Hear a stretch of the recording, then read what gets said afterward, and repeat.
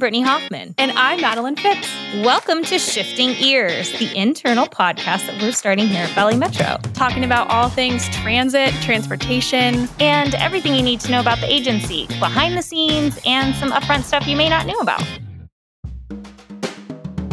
Today is a very exciting day because we're sitting down with Scott Smith. He is the former mayor of Mesa and our leader for the past several years. And now we're going to get to learn a little more about him on a personal level and what's upcoming for the agency. So let's dig in. If anyone knows me, they know that I love sports. Let's kick it off with an easy question for Scott. What is your favorite Arizona sports team to cheer for? Oh, well, historically, my favorite team has been sort of divided between Sun Devil football and the Suns. I've been going to ASU football games, believe it or not. This would have been my 53rd season. I was sitting in almost the same exact seats for that long. And I was a Suns season ticket holder for over 25 years. I got to see the best of the best through the Barkley era and the Nash era, and I gave that up. So I'm sort of trimming down on my sports, but I've always been big Suns and big ASU football fan. So moving into a little bit of a different arena, what is your favorite restaurant in Arizona? Right now, I would have to say that if you gave me a chance and said you only can go to one restaurant, it would probably be the Blue Adobe Grill. It's a New Mexican-style Mexican restaurant in Mesa, and just really enjoy it. I've never been there, so I definitely have to add that to my list. You need to, and it's right off the light rail line, just north of Main Street on Country Club. So leading into our next question, where's your favorite place to travel? I have so many favorite places to travel. I've been to the California coast. My wife's from Northern California, and driving up there is just amazing. The Pacific Northwest. Love going to England. Sometimes my favorite is just to jump in the car and go up to the White Mountains here in Arizona. You can hardly beat that. I was up there over the weekend and the rain came through, the monsoon. Those smells when the temperature drops about 15, 20 degrees and it gets a little chilly in August and you can smell that pine. That's about my favorite place to be. I know we're all envious of the cooler weather right now, but thankfully it seems like we're getting a little bit of a break. So I hope that lasts. So we'd be remiss if we didn't ask about public transit. When you're on the bus or the light rail, how do you like to pass the time? I always put my earphones in, turn on the noise canceling, and I'll listen to either some recording, some audiobook, or music. And I usually catch up on my emails or I read. Those are the most relaxing things I can do when I'm on public transportation. It just really puts me in a different world, and I just have to be careful that I don't sit there and go past my stop. An important thing for all of us to remember as we're riding public transit.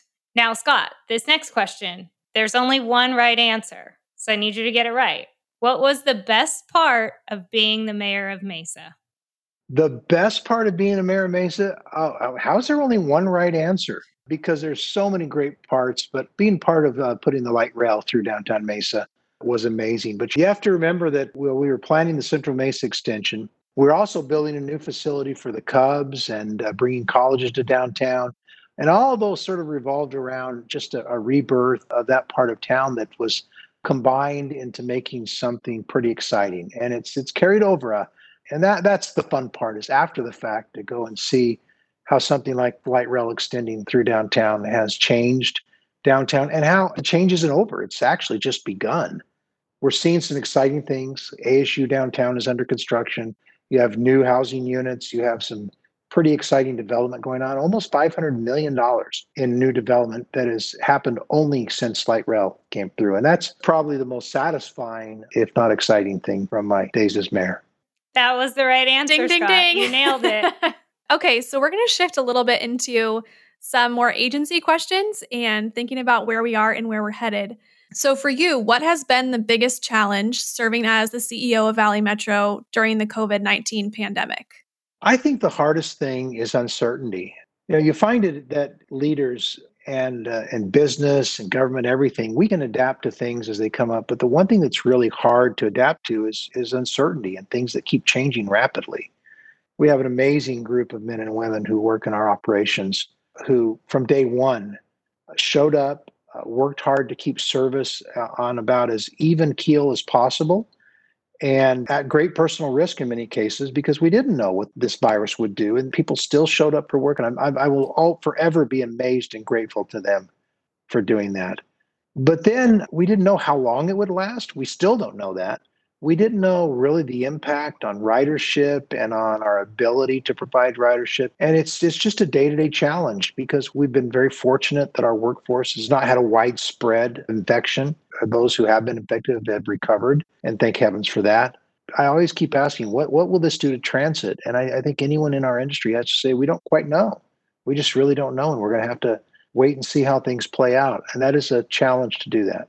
Yeah, and you nailed it, Scott. We don't know when this is going to be over. I mean, we could be at the midway point and it's still unclear. What that means that we have to be diligent. We have to make sure we understand the science as it exists. And then we have to understand that people will soon make decisions based on what they believe in their life is right. And overall, as a community, we'll figure out a way to deal with this because at some point in time, we have to return to a normalcy, however that's defined. And speaking of our new normal, we've had a lot of our 101 employees and those from other locations that can work from home, working from home. As a public information specialist, I've been going into the office a couple days a week since June, and we had kind of thought there was going to be this rollout of people coming back to the office. Do we know where we're at in that stage, or is this continuing as we just see how things go?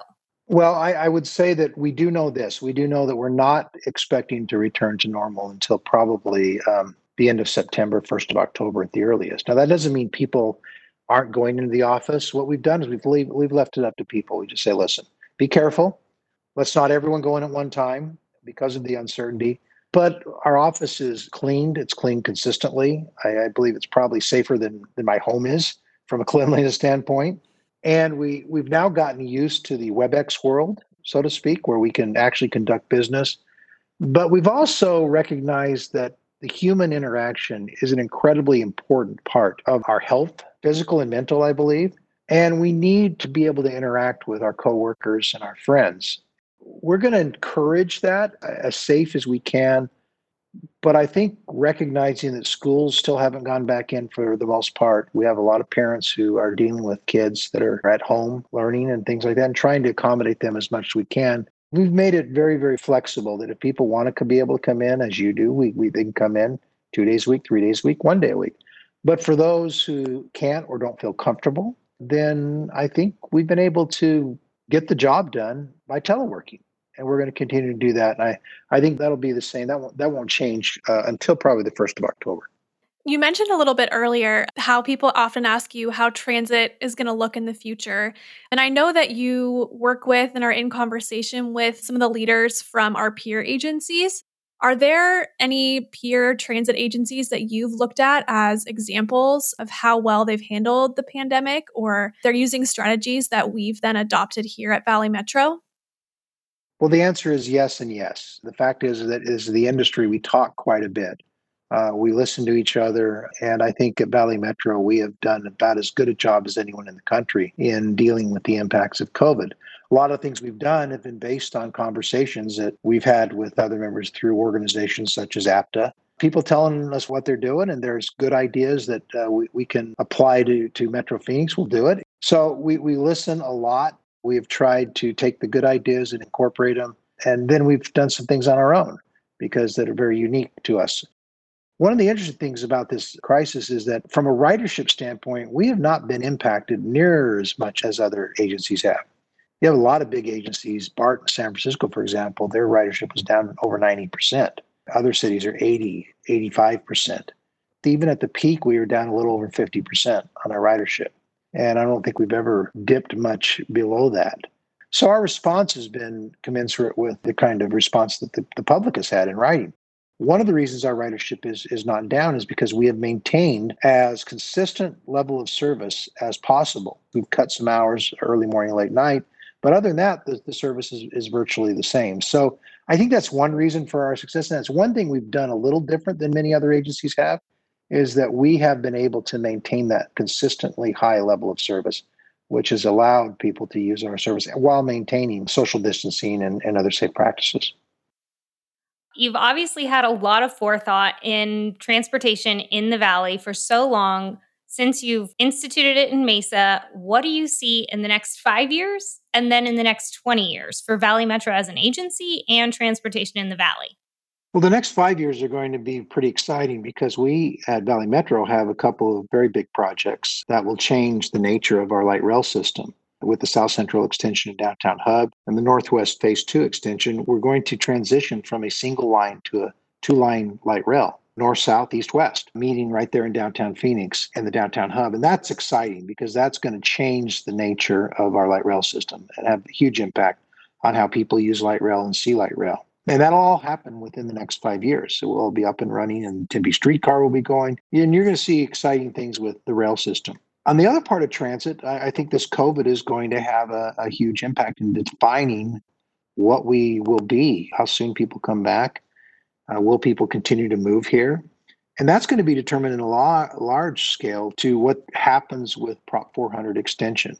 Most of our transit services are paid for by a regional tax, half-cent sales tax we call Prop 400. It was passed in 2004 and started in 2005, and it was a 20-year tax. It will expire in 2025.